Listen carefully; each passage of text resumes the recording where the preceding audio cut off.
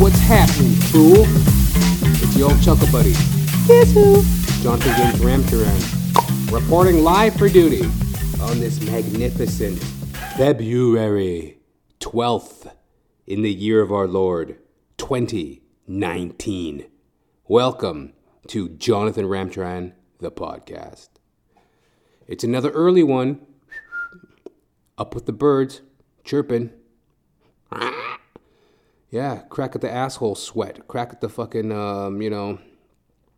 crack of the meat locker. It's fucking 4:36 a.m. Eastern Standard Time. I like this new format. Get my ass up early, get up and hurrah.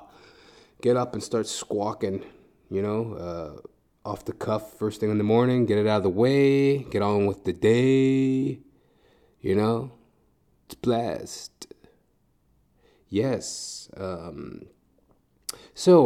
Previously on Jonathan Ramcharan, the podcast, I'd mentioned a few things that I wanted to carry forward into this episode because I was just running short on time last episode. I was I was on my way to work. Yeah, if you're new to the podcast, I'm a janitor. Yeah, so what? I mop floors, buff hallways, sweep garages, scrub toilets.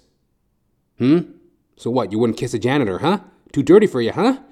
No, it's not that. It's just that I don't want to move too fast and I don't want to move too slow. No, it's because I'm a fucking janitor. No, John, no. No, it's not because you're a janitor.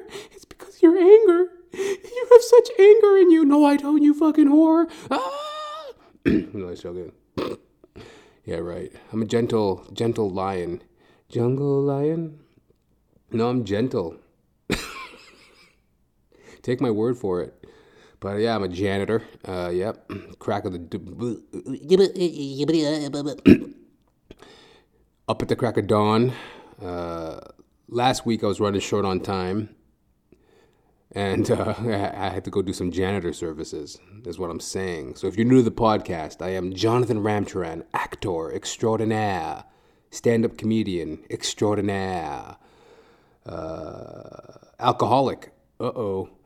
2 months and, yeah, sometimes it feels like that. And hey, man, 2 months is a victory when you can't even go fucking 2 minutes without drinking. Have you ever been to that place? Before you go judging your uncle because he touched you?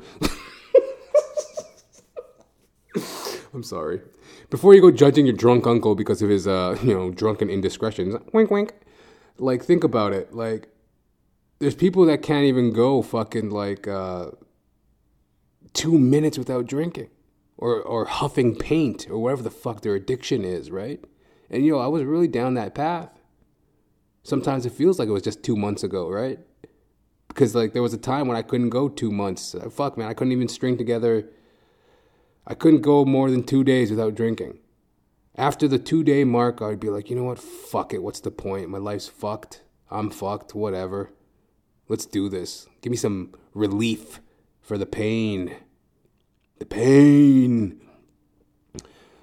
And, so when I say it seemed like 2 months, I mean, 2 months is a major thing. If you're somebody out there struggling and you got 2 months, hallelujah, God bless you, keep coming back, do all that shit. And it's just going to get better for you. Sometimes people go, in recovery, they go, this is the hardest work. Now the real work starts. And you got a lot of work ahead. It's just like, what work? Waking up with a clear conscience, a healthy body, no hangover, money in your pocket, no shame for what you did the night before. What work? And even if there is work, the thing about work is you get paid. What the fuck you think I'm going to work for this morning, huh? Shits and giggles? Think I'm going to go scrub out a toilet and, change toilet paper rolls just for the fucking fun of it? No, they pay me, you fucking idiots. So there's nothing wrong with work. Go out and get some fucking payment. Haven't you suffered enough? Isn't it time you came back to Jesus? That's another thing, too, about recovery. I mean, if you're somebody new and considering recovery, most recovery programs are contrary to the belief a lot of them are, at least the one that I belong to, which is pretty obvious, seeing as I am an alcoholic. Yeah, the whole God notion, the whole higher power, that is totally for you to decide. So don't feel as if you're being forced into a religion, forced into a belief, you know? No one's interested in your beliefs. They just want to be with you in communion as an alcoholic, as a recovering alcoholic. There's no interest in your opinion. There's no interest in your beliefs. Like, it's just like, it's a place for everybody to come as equals. Come as equals. We're so equal. Is that how you sound when you come? Come as equals and be in communion as alcoholics, you know, just to be together and be unified, to be with people that have the same problem as you and face another 24 hours. Hallelujah. So when I say that 2 months, it seems like 2 months ago, again, 2 months is a big time when you're really struggling with an addiction. So, but I'm actually 2 years and 3 months. To throw it in your face. Reach up and be like your old chucka buddy, John Ramtran here. See, maybe one day you can, sound like an idiot on a microphone if you stay in recovery. So God bless everyone. And, those are the 4 things that head up Jonathan Ramcharan. Actor, comedian, alcoholic, temporary laborer. So welcome to the show. And yes, like I mentioned, previously on the episode, I had some things I wanted to talk about. Previously on the show, I had some things I wanted to talk about, but I had to stretch them out to this episode because I was running short on time. So while we're in the whole recovery vein, is that a triggering, I don't know what you want to call that, a triggering comparison? You know, while we're in the recovery vein, anyway, this is a little article that I read here. It's from the Star, Toronto Star, Metro. You know, the free news rag that they hand out downtown Toronto. Check it. I'll read it. Dry January. Can't wait for the end of Dry January? Maybe that's a problem. Being sober, curious, can help explore relationships with alcohol. This article was written by Jen Kirsch, special to the Toronto Star. For those who have decided to dabble in a month of sobriety, care of the social acceptance of Dry January, or for those who have chosen to be sober for 2019, now's the time that a cocktail of the benefits of abstaining is starting to soak in. What? In her book, Sober Curious, The Blissful Sleep, Greater Focus, Limitless Presence, and Deep Connection Awaiting Us, all on the outside of alcohol. That's a fucking mouthful. Is that the title of your book? I wrote a book. Oh, great. Well, what's it called? Sober Curious, The Blissful Sleep, The Greater Focus, Limitless Presence, and Deep Connection Awaiting Us all on the other side of alcohol. Oh, it just flows off the tongue. Oh, my God. Author Ruby Warrington discusses what it means to flirt with the idea of sobriety, along with being aware of all the benefits of not drinking. To be sober curious means literally to question or get curious about every impulse, invitation, and expectation to drink versus just going along with the dominant drinking culture, says Warrington in a phone interview with The Star. If you're over halfway through Dry January and you're feeling great, but you're looking forward to February, which we're in, to imbibe? What the fuck does that mean? I'm going to have to look this one up. Hold on a second. If you're over halfway through Dry January and you're feeling great, but you're looking forward to February 1st to imbibe. I don't even know what that means, so give me 1 second. Imbibe. Where's my motherfucking dictionary? Dictionary! Oh, here it is. How could I have fucking started the podcast without my dictionary? Okay, imbibe. Imbibe. Imbibe. Mbaba, mbebo, mbaba, mbebo, mbaba, mbebo, mbaba, mbebo.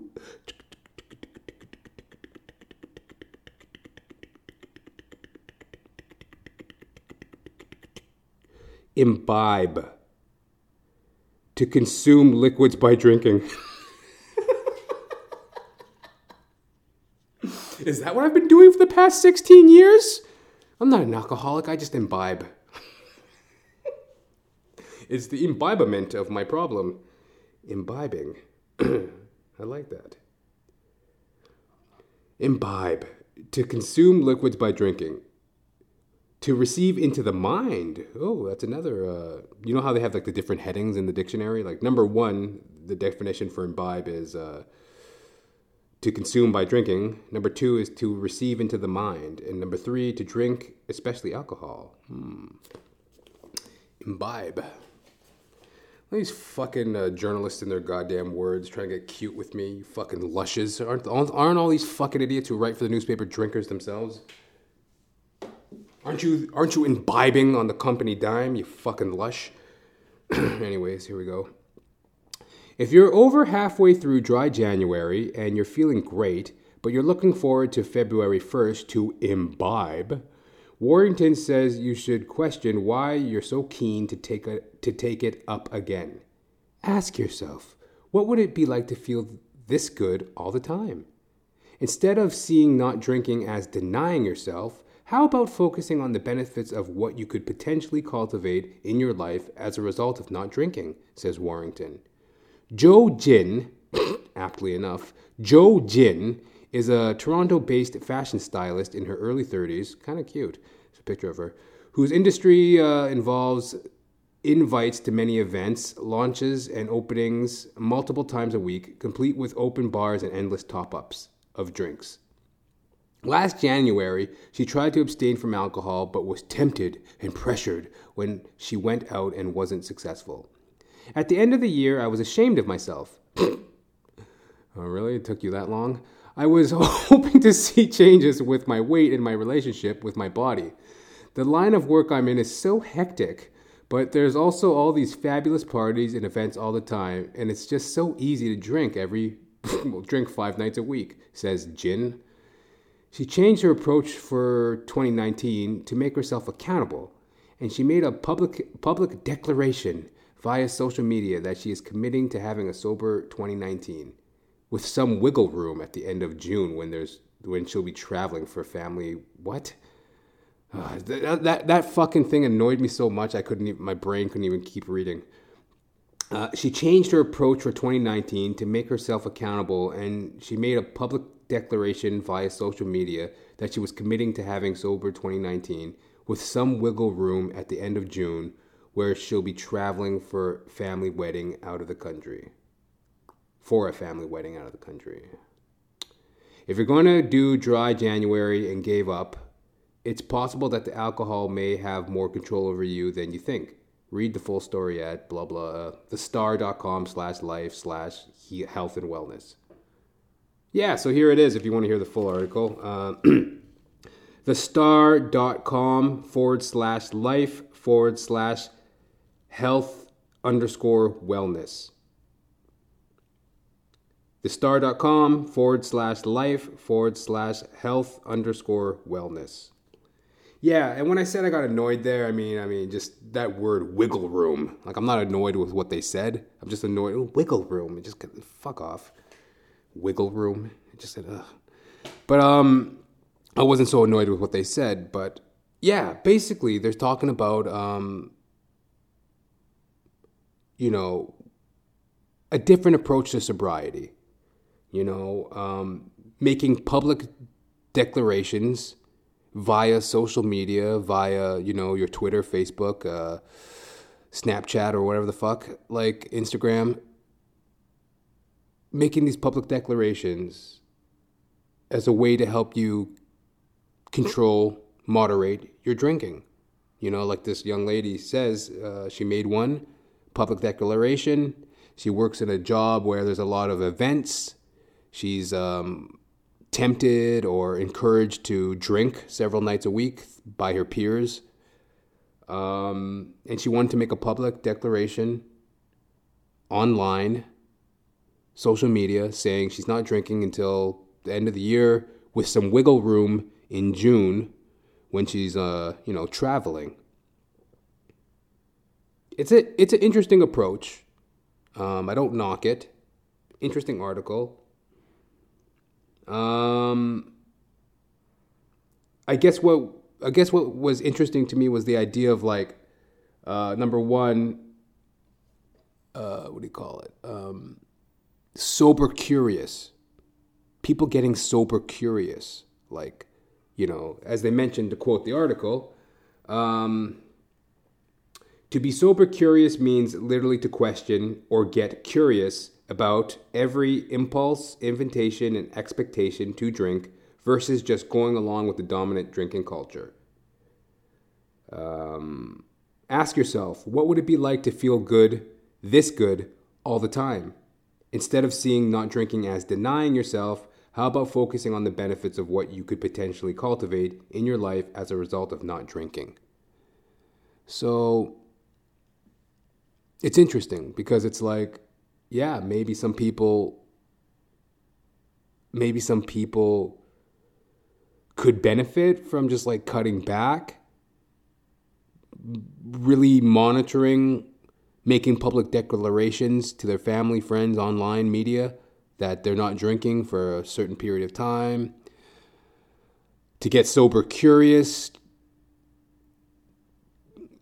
So yeah, it was interesting in that regard. It's a different approach, but in my experience, it's like when you have an addiction problem, like for example, the way I define my problem, along with other people that belong to my recovery method, it's like a two-part condition. Some people even call it a disease. Medical societies call it a disease. So it's like if you got to drink, if you're an alcoholic, according to some medical societies, according to a lot of recovery groups, it's a two-part condition. Number one, you have an allergic reaction to alcohol. That means when you take a drink of alcohol, you cannot safely say when you'll stop, and you're constantly craving. Once that alcohol gets in your system, once you imbibe that shit, then you're in fucking craving mode. You can't safely say when you'll stop. And number two, there's a mental obsession, a compulsive, all-encompassing thought process that comes with the addicted mind. You're just constantly in that mode, thinking, when can I imbibe? When can I imbibe? When can I imbibe? Like for example, if for the true alcoholic, I believe, at least for me, being a true alcoholic, if I were to subscribe to this method, okay, I'm going to publicly declarate that I am not going to drink until the end of 2019, with a little bit of wiggle room in June when I'm on vacation. A little wiggle room in June. Okay. So I've made this public declaration that I'm not drinking until end of 2019 with a little wiggle room in June. Well, now the mental obsession starts. June.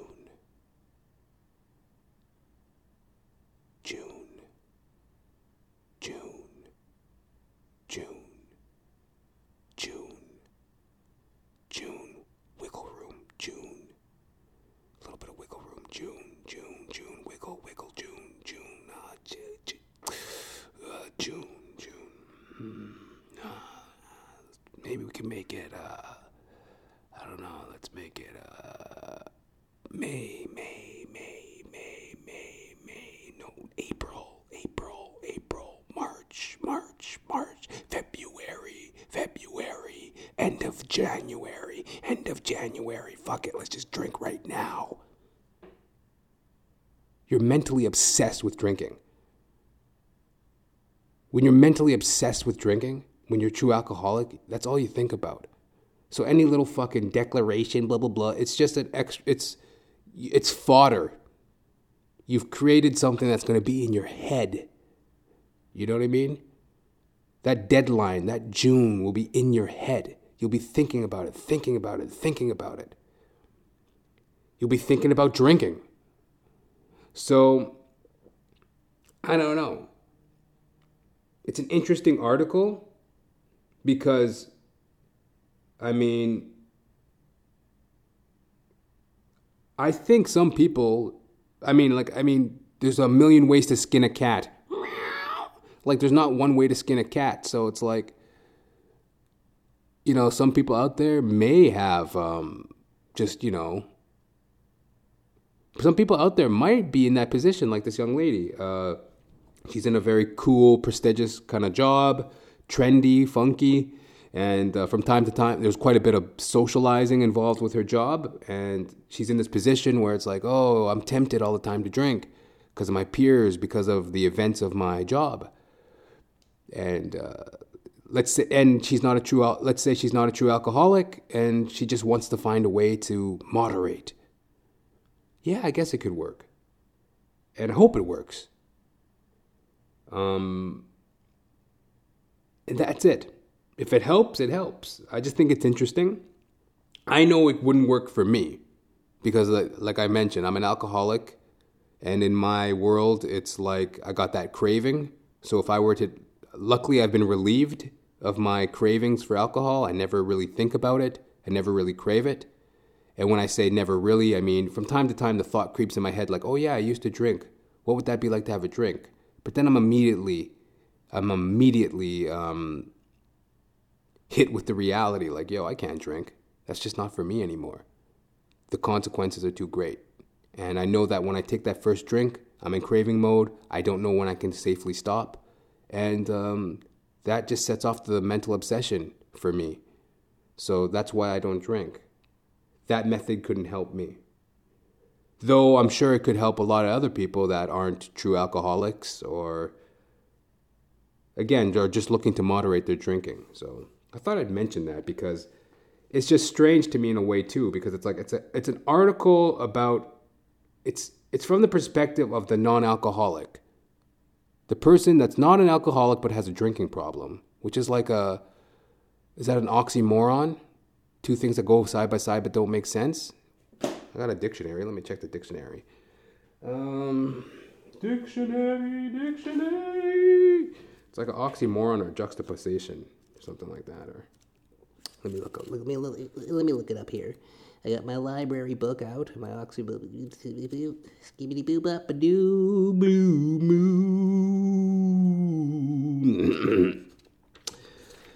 Hey, W, X, Y, and Z. Now I know my ABCs. Won't you come and play with me?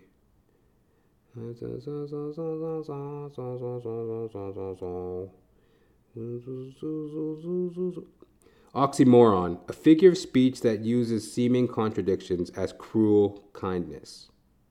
Huh?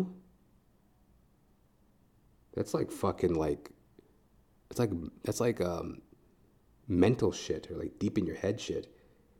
You're just using that as you're just using your cruel kindness as a seeming contradiction of a figure of speech to get at my feelings. Oxymoron, you fucking vengeful fuck.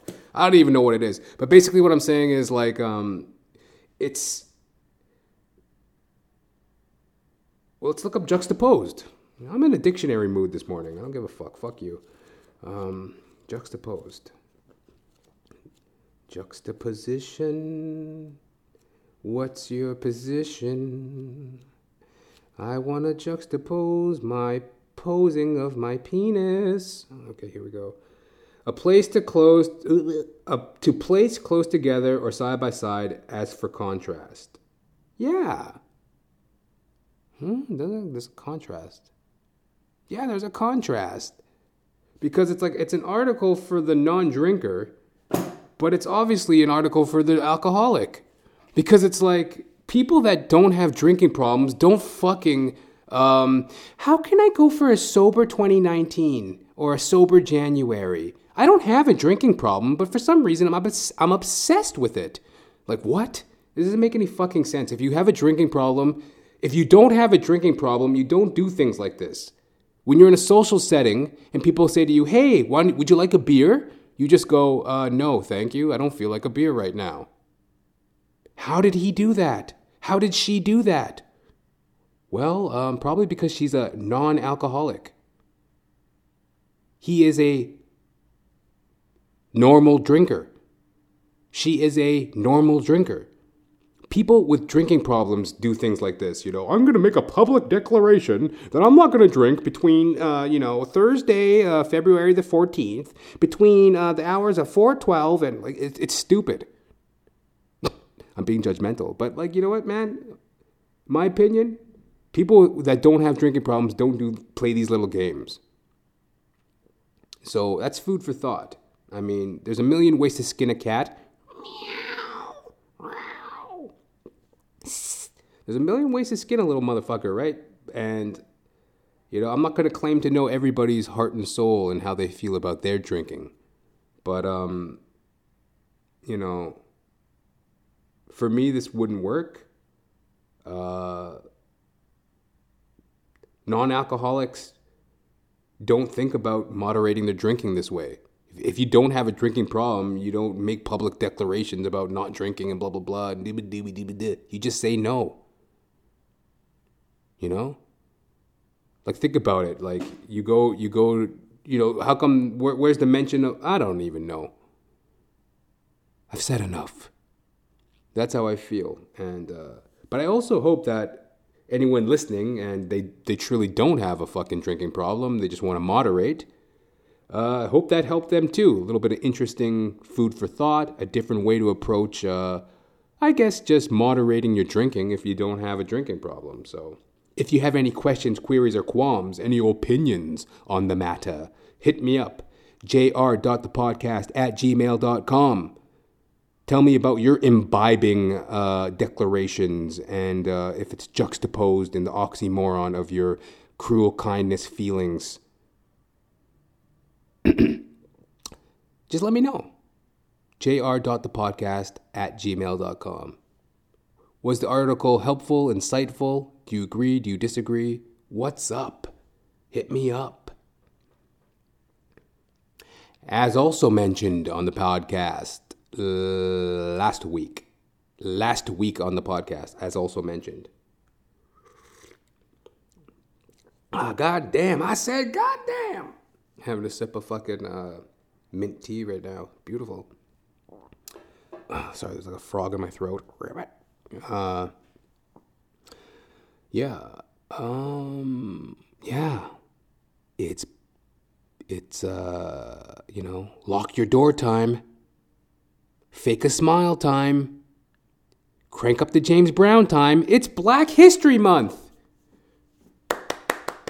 Round of applause to all my black brothers and sisters out there fighting the good fight.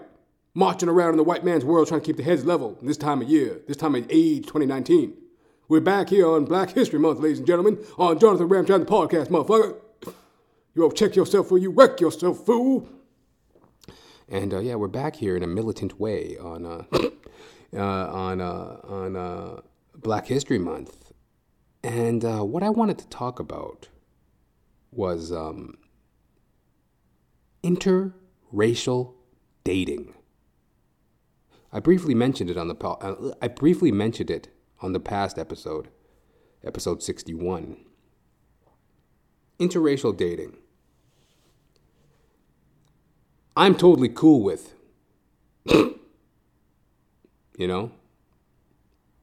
I don't think there's an issue. People love who they love. They're gonna date who they date. I say let the fucking wild horses run.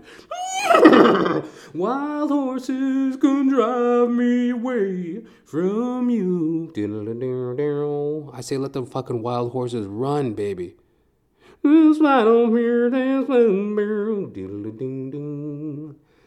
Wild horses can drive me away from you. Let the wild horses gallop. Interracial fucking. I love it. Let it go. Let those wild oats be sown. But, yo, like, in principle, in theory, in practice, I'm for interracial dating. Let anybody date whoever they want, whenever. It's a fucking beautiful world. Where I get miffed, where my knickers get in a bunch, and I said knickers. Calm down. It's Black History Month. Where my knickers get in a bunch is the advertisement. You know, the advertisement. That fucking madman, Don Draper, fucking white man, suit and tie, chain smoking, fucking secretary ass pinching, fucking tax fraud deduction, advertisement agency bullshit. Every time you take a look on the television, billboard, newsprint, web blog, website, it's always the same deal. Some fucking gangly, geeky, fucking, rounded-shouldered fucking little fucking wisp of a white man with some hot fucking black woman. That's their vision of interracial dating. Let the white men fuck amok. Let them fuck everything in sight. You know? But don't you dare put your nigga hands on my white woman. Isn't that the deal? I never see the flip side of it. I never seen, it's like, because, they're threatened. Fear of black planet. They're afraid of the black man. They are. I'm starting to realize now that, you know what, a lot of this, I bought in, I don't want to say I bought into, but I believed, and I still believe, but I really believed in the whole Canadian multiculturalism bullshit. But yo, man, there is a segment of prejudice out there. Just general prejudice. And prejudice. And,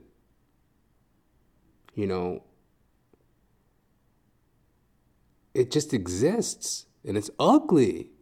And it's in the hands of the... Whose hands is it in? I don't know. It's a deep issue, right? And, growing up in Canada, feeling like, we're taught that, it's multicultural. There's always some nagging thing in the back of your head, though. It's like, well, why do I feel differently in this circumstance? And how come I seem to get these results? And why, look at you, I make people nervous. Oh, no, he's a black man. I can always tell when people are nervous around me and shit. And it's just like, I exist, fool. I exist. We exist together. What is this nervousness shit? Is this your world? Whose world is this? Whose world is this? What the fuck? What are you getting all fucking angsty-wanksy, anxious about? This is my world too, fool.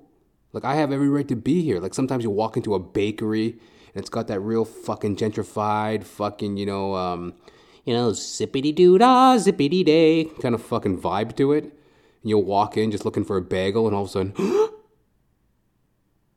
the air just gets sucked out of the room, and they all look at you. Is there anything I can help you with? Why don't you calm down? Get your hands off the fucking, buzzer, those little buzzers they keep under the bank tellers in case, they get robbed or whatever. Get your hand off the fucking buzzer. I'm not here to rob the joint. Just want a fucking bagel, coffee, something for breakfast. Is that okay with you, asshole? I'm going to work. That vibe you get sometimes, these Peckerwoods be looking at you. Yeah, I said Peckerwood. I don't care if you're offended. Maybe you are a Peckerwood. No, I do care if you're offended because, like I said, I want to date your daughter. I don't want to insult my future father-in-law. You're not a Peckerwood, sir. You're a tall oak. Can I fuck your daughter now? Okay. I'm not out to fucking. Yo, man, I just wanna like Andre 3000, a little bit like Andre 3000, like Andre 3000 said. Is that say that 3 times fast? Andre 3000, Andre 3000. Well, actually, it's not that hard to say. Like Andre 3000 said, "Hello, Lord, it's me again. Hi, I just want to make love to the whole world and all her girlfriends." I think he said something like that on a song. "Hello, Lord, it's me again. Hi, I just want to make love to the whole world and all her girlfriends." Like, fuck it, man. Wild horses. Go out in there and sow some wild oats. Like, go enter the interracial dating, whatever. That's like, it's not like I'm saying I want to do that. Like, what I'm saying is, I'm for a world where people are unified. I'm not trying to throw a cog in the wheel and divide. And I got friends of all different ethnicities, and I don't have any animosity or resentment to anything. It's just that when you see things and get experience with things time and time again, then you start questioning, like, oh, why does everybody look at me when I walk into this bagel shop? Why is everybody so nervous about me when I'm at Old Navy? What the fuck?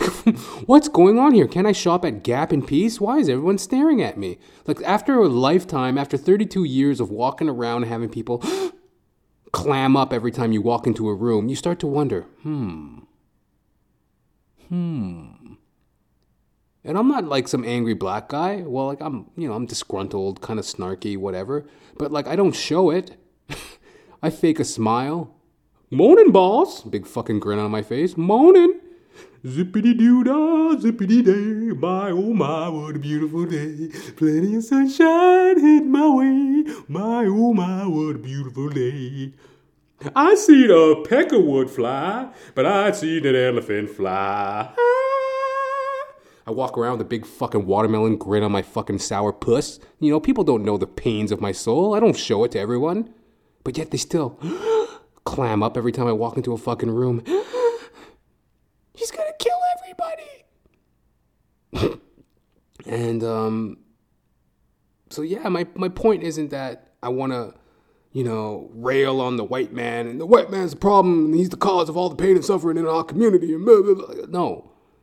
I got plenty of white friends for your information, and like, it just makes me think, because it's like in the advertisement, it's just prevalent, and I don't know who owns the advertisement, what the big agenda is, I think in society, people are trying to get along and loving one another, and all the races are mixing. But in the advertisement, and that's what I'm saying, in the advertisement, it's prevalent. Don't tell me when you look at a fucking advertising segment and it's an interracial couple, what is it going to be? Come on. It's always a white dude and an ethnic woman. Right now, the flavor is a white man and a black woman. A lot of times it's white man, Asian woman. White man, that's a big one. White man, Asian woman. White man, Asian woman. White man, Hispanic woman. Whatever. Right? But now the flavor of the month, what I'm saying? Are you feeling me on this one? It's white man and a white man and a black woman. All the time. Advertisement. Sickening.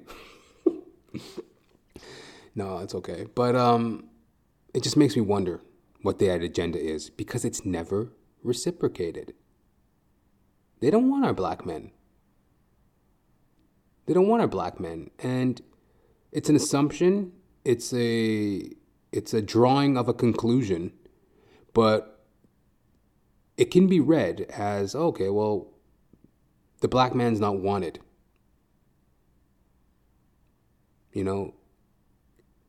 It's okay. No, I don't mind if my son fucks a black woman. But God forbid my daughter sucks a black cock. Like, God for fucking bid, That's the message. And you're not going to get her. And for all y'all fucking, white husbandry motherfuckers out there with kids and shit, The second your daughter comes home in a pair of Air Jordans, start calling her fucking guidance counselor, because that's a surefire sign. What? I just like them. They're dope. What did you say? Go to your room. What? I just said that these shoes were dope. I said go to your fucking room. Oh my God, you're turning out just like your mother. But like, yeah, the second your daughter wears a pair of Air Jordans, it's a wrap. Say goodbye to that fucking walking in a winter wonderland. It's gone today is the new bird. Your life's fucked, man. Your daughter's out for some black cock. No, I just don't worry about that. Don't worry about it. Think of it more as like, instead of like losing a daughter, think about it as gaining a parolee. Somebody to come into your house and, eat your food, put his feet up on the couch. But like, where's the reciprocation is what I'm saying. In the advertisement, ladies and gentlemen, where's the due diligence? Where's the balance? Where's the accountability, I'm not going to rest until I see, one fucking grinning fucking Michael Clark Duncan. Oh. Actually, he was... let me help you, boss. I can make the pain go away, Mr. Jingles. I just done helped you, boss. Let me put my hand on your penis, Mr. Peckerwood, boss, and help you get rid of that syphilis, and then you can fuck your wife 3 times in a night, boss. Tom Hanks, huh? What did you say your name was? My name is, what was his name in that movie, John? Art imitating life. That nigga's name was John, just like mine. By the way, too, while we're on this whole,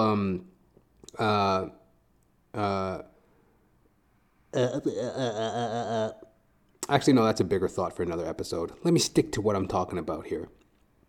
So yes, in the advertisement, I just want to see a little reciprocation, Some fucking, not Michael Clark Duncan, but like, that's a bit of a stretch. God bless his soul. Not a Michael Clark Duncan, but more like a Michael B. Jordan. I want to see a Michael B. Jordan looking motherfucker with his hands around some fucking, some Kirsten Stewart looking dame, or some fucking, Scarlett Johansson looking honey. Just his arms draped around her, his big black lips bouncing off the back of her white neck. I want to see that, as a fucking mirror to all this fucking, 50% off at Old Navy. And this fucking interracial family, fucking geeky white dad jumping up and down with a scarf on with his hot-ass black wife and their little fucking, cookies and cream little chitlins dancing around. Like, give me some fucking balance. That's all I'm saying, is what I'm saying. That's all I'm saying is what I'm saying. And, I don't know. I think that's an issue to be addressed. The advertisement. Because I don't know what's behind that facade, but it's there. Tell me you don't see it. Tell me you don't see it in the advertisement. And you know what the fuck? I got some time. I'm going to talk about what I said I wasn't going to talk about. What I was going to say was I wanted to save something for the next episode or whatever, just because I was getting lazy and tired or whatever. But nigga, Nigga, nigga. It's not like some white people go up in arms. How come we can't say it? Well, number one, you can say whatever you want, but there's gonna be consequences and repercussions for your behavior. If you want to go and drop N-bombs, go right on ahead. But it's a reflection of your mental state, because why would you ever need to say it? Just because you can say it? There's all sorts of racial slurs towards Jews. And Jews is not a racial slur, I guess, in the way it sounds. But, there's all sorts of racial slurs for Jewish people, for Irish people, French people, European people. There's all sorts of racial slurs that I don't use. I don't go around dropping these slurs just because I can as a black man or whatever. Or it's because, it's like a racial slur is a racial slur. So it's like, just because I can, not even that I can say it, but it's like, I don't do that because I know it's offensive to people. It's like, why would they ever want to hear that? You know what I mean? Like, I understand, yes, I'm a black man. Yes, historically, black people have been just on the brunt end of a lot of racism. I mean, there's a lot of cultures that have been, but definitely the black community. And just because I'm, on that team that's been suffering that way with a lot of racial indiscretion, doesn't mean I'm going to go around saying fucking racial slurs on other names just because I can. Because I know how it looks. It's a bad sound. It's a bad look. So if you're a white person out there and you want to drop N-bombs, go right ahead. But that's how you look. You look like an idiot. Like, wow, this person doesn't get it. That's what it is. It's like when I see a white person do that, I'm just like, oh, they really don't get it. They really don't get it. And, but why I say it now, nigga, like sometimes you got to mature into it, right? Like I wasn't born in like a very predominantly black community. I was born in Edmonton, Alberta, born and raised. So like for me to go nigga this, nigga that, like it was kind of like I just didn't, like who was I going to even say it to? There was no niggas around, right? It was just like me by my lonesome, couple of Chinese friends, that's about it really. And I never had, a need to say it. Well, having lived in Toronto, Canada for the past 8 years, I've worked with a lot of brothers, worked with a lot of the black community, lived amongst a lot of the black community, and really reinvested in my heritage. And I just feel it's fitting nowadays, right? Because sometimes we'll be on a job site, and yo, what's up, nigga? You niggas, this, what shit, we niggas, and they talking all that nigga shit, and I'm just like, yeah, maybe I can say it too, finally, like I earned my right. Like I'm not gonna express it all the time, but I think I earned my right to say nigga every now and then. You know what I mean? What's up, my nigga? Sometimes you have to earn it, is what I'm saying. Even I had to earn it, and I am a nigga, and I had to go out and earn it. You can't just get that badge. Oh yeah, what's up, my nigga? This and what's up? You have to earn it. Years on construction sites, my nigga this, my nigga that, and living in Regent Park, holla. After a while, you earn it. You earn the right to say nigga. That's a badge of honor. That's a pride. That's a family heirloom.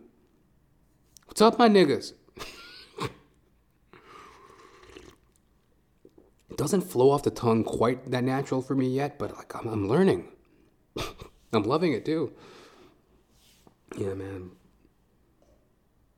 A lot of niggas up in Toronto. Downtown Toronto, out of their goddamn minds, wandering around. Yo, what's up, my nigga? Fear of a black planet. Anyway, so yes, the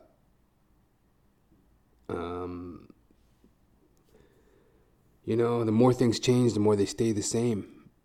And I just don't know. I'm at that point too. I'm saying some real things, but I'm, trying to have a little humor to it, the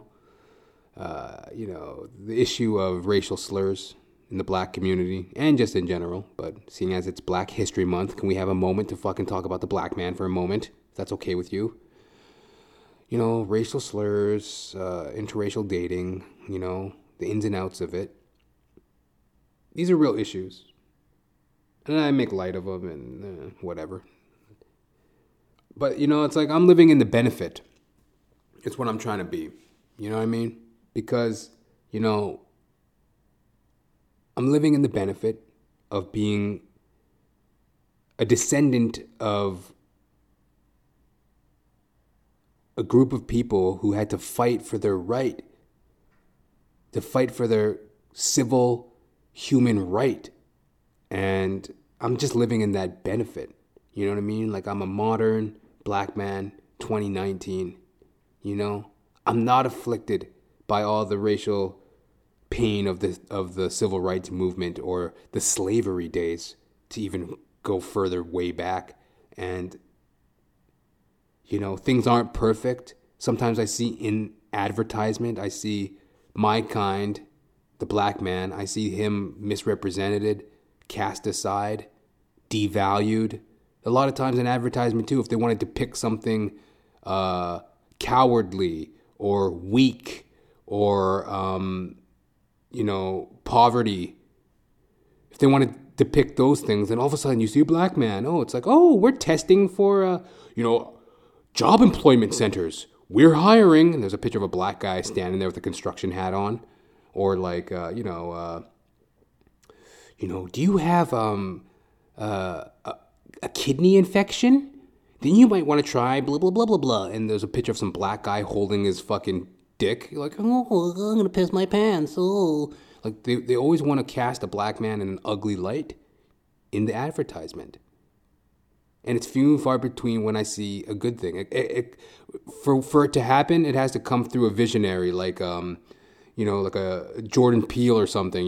Get Out, make some fucking movie, or like a Spike Lee, or like a fucking that movie Black Panther. It's got to be something like that. It's never like the doing of like the general public to be like, let's cast a black man in a good light, a positive light. It's never that way. And that's how I feel. That's exactly how I feel. It's never in a positive light when it comes to black man media advertisement. It's never in a positive light. What, we're not dorks just like you idiots? You know how many black geeks are out there playing Dungeons and Dragons at this very moment? What, you think when we wake up in the morning, it's just like, I can make bacon and eggs. Oh, I can make bacon and eggs, motherfucker. You know how it is. Yeah, it's not like this whole it's like we're human fucking beings. We want to wake up and go through the day like anybody. And this whole fear of Black Planet, this whole fear of, a black man, that's created by them. Them is not also just a white thing. It's like whoever is the person, whatever that fucking entity is. I don't know, man. It's a big question. But them, that omnipotent them, they create that bubble. It's like, where in history was it that black men were terrorizing the white community? Where is that in history? Well, if you go to New York City, you'll see it. Get your fucking chain robbed. I'm talking real shit. Don't give me these hypotheticals. Don't give me these isolated incidents. When has it been the black man terrorizing a white community? Oh, look out. Hide your purse, a black man. Ah. That's not the reality. It's a fucking farce. It's a fucking lie. And that's why I get pissed when I walk into a bagel shop and, oh no, a black man. Sir, I just want to get home to my kids. Please, what do you want? 12-grain bagel, toasted cream cheese. That's why I get all up in arms when I walk into a fucking, an establishment and I'm met with that fucking fear. Because it's in the advertising,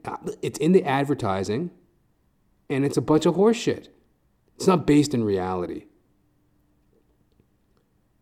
Though black men do rob people.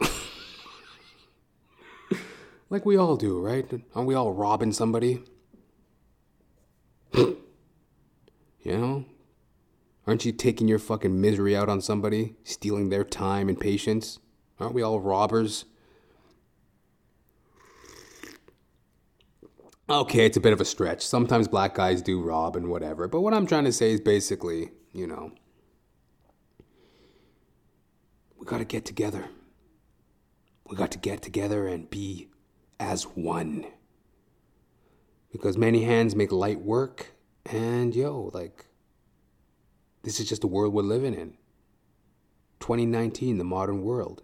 We need to get together.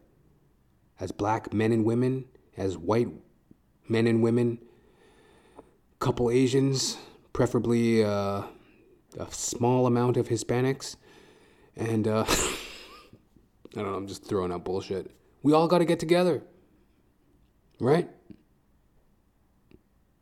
I don't know. Think about it, though. The advertisement.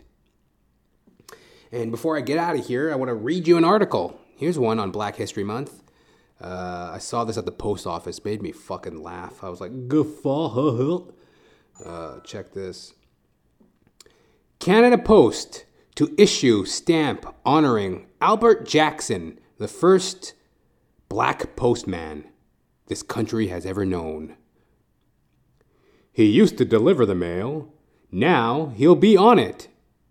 Albert Jackson, who fled to Canada on the Underground Railroad and overcame racial discrimination to come to Canada, Toronto, and become the country's first black letter carrier, will be honored with a commemorative stamp in February, coinciding with Black History Month. There's a picture of him, right? You know, he's got like one of those parts down the side of his hair, and he's got one of those fucking Colonel Sanders mustaches.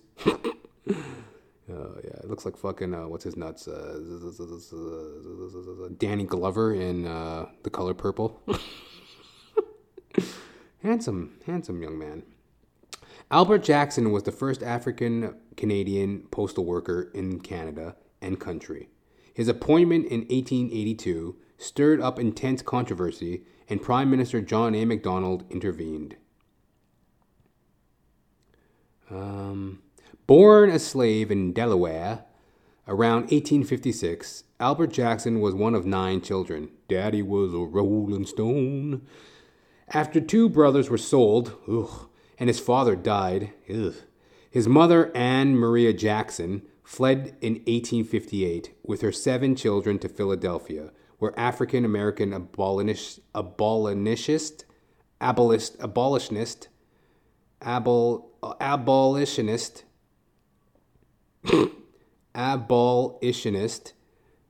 I know what that means, like a white person trying to get rid of slavery, so God bless his white ass.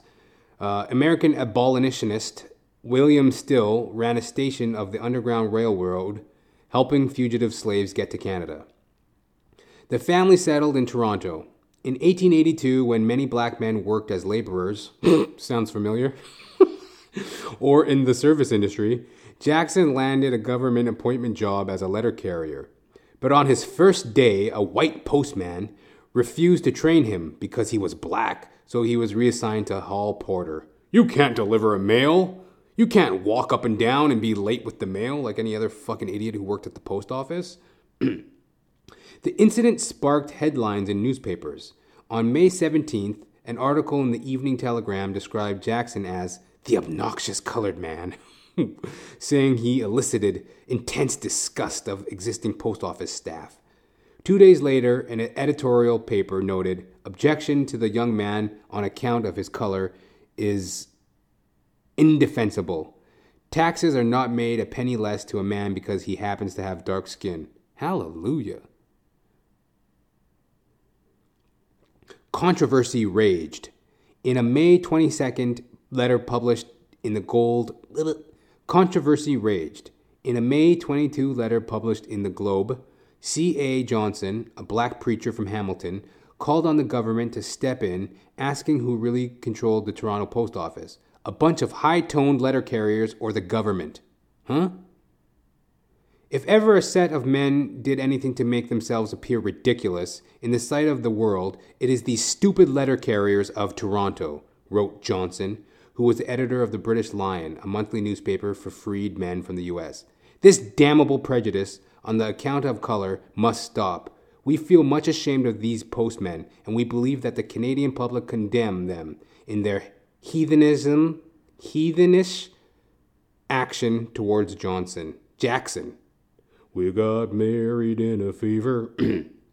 The black community mobilized, and on May 30th, a delegation met with Prime Minister John A. Macdonald, demanding Jackson be put back on the mail route. It was an election year, and the Evening Telegram noted, there is at least one time when the assurance is given that colored people are just as good as people who are white. This is at election time.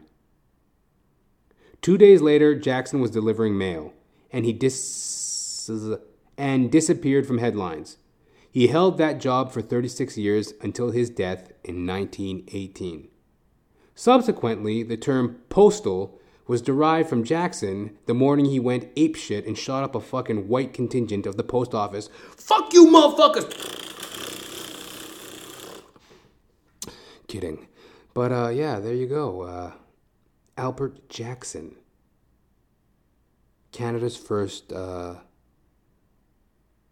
postman. Black postman.